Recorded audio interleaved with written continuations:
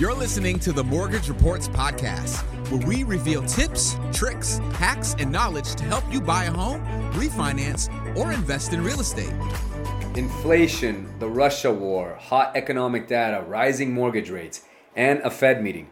That's a lot to unpack, and we're going to get into it here right now on this episode of our Mortgage Reports podcast. So the Federal Reserve met last week, which was no surprise, and they raised rates. Also not a surprise. Really what the debate was whether or not they were going to raise rates by 25 basis points or 50 basis points. Turns out that it was just 25 basis points, but it's very clear, and they made comments to this effect, that they are planning to have more frequent raises and could be meeting more times this year than initially thought. Now remember, there is a correlation but not a direct tie to when the Fed raises rates and what the trend is for mortgage rates. They are totally separate and independent. President Biden, the Fed, nobody in Washington, D.C. has any say over setting mortgage rates. They are purely market-driven. So why did the Fed raise rates? One word, inflation. They want to fight inflation, and that is the Fed's primary role. But first, let's define what inflation is, because there's a lot of information out there, and some people understand it, some people are kind of curious about it. But inflation, very simply put, is too many dollars chasing too few products, thus running up prices.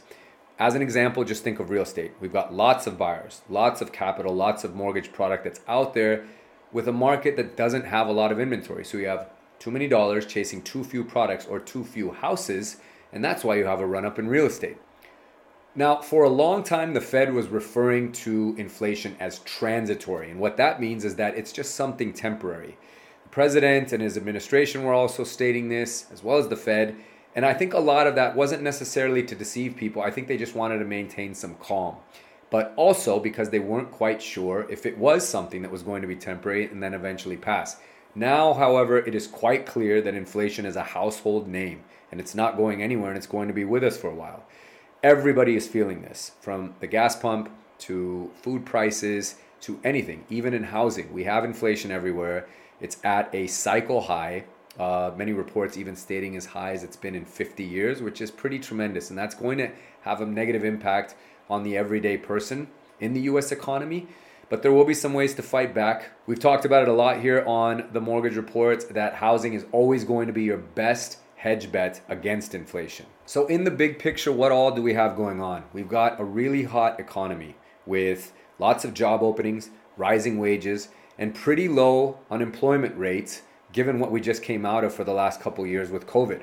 So on paper, the economy looks very, very strong, but we also have inflation.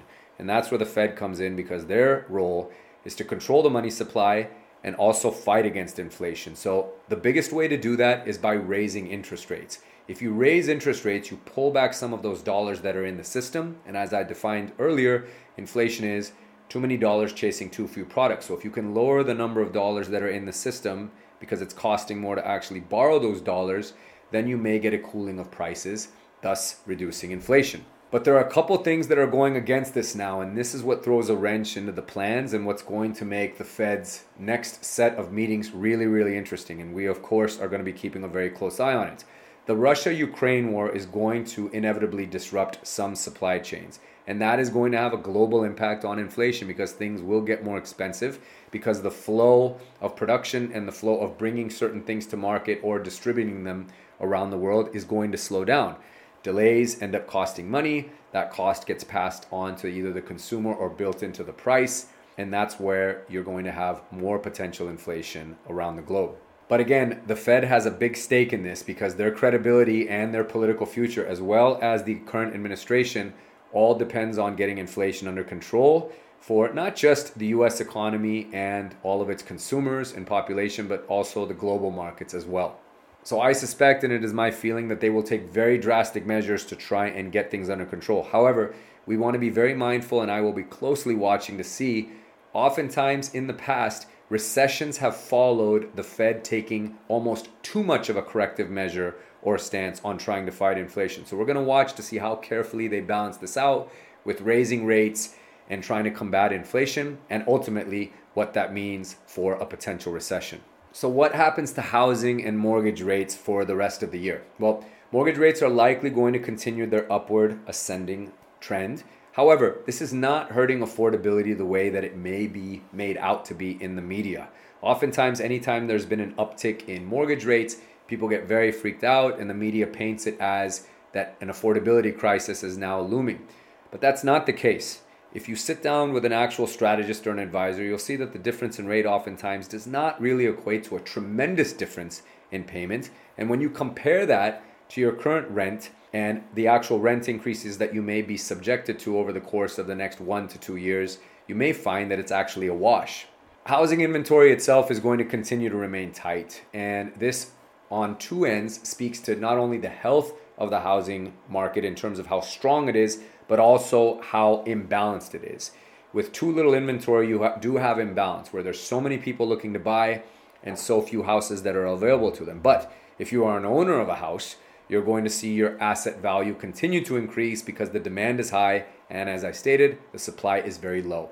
So that is the fallout from the Fed meeting this last week. Again, we are going to pay very close attention in monitoring what happens in subsequent meetings, as well as the rest of the actual news cycle. So feel free to reach out to us here at The Mortgage Report or connect with me directly on social to ask questions or discuss this further.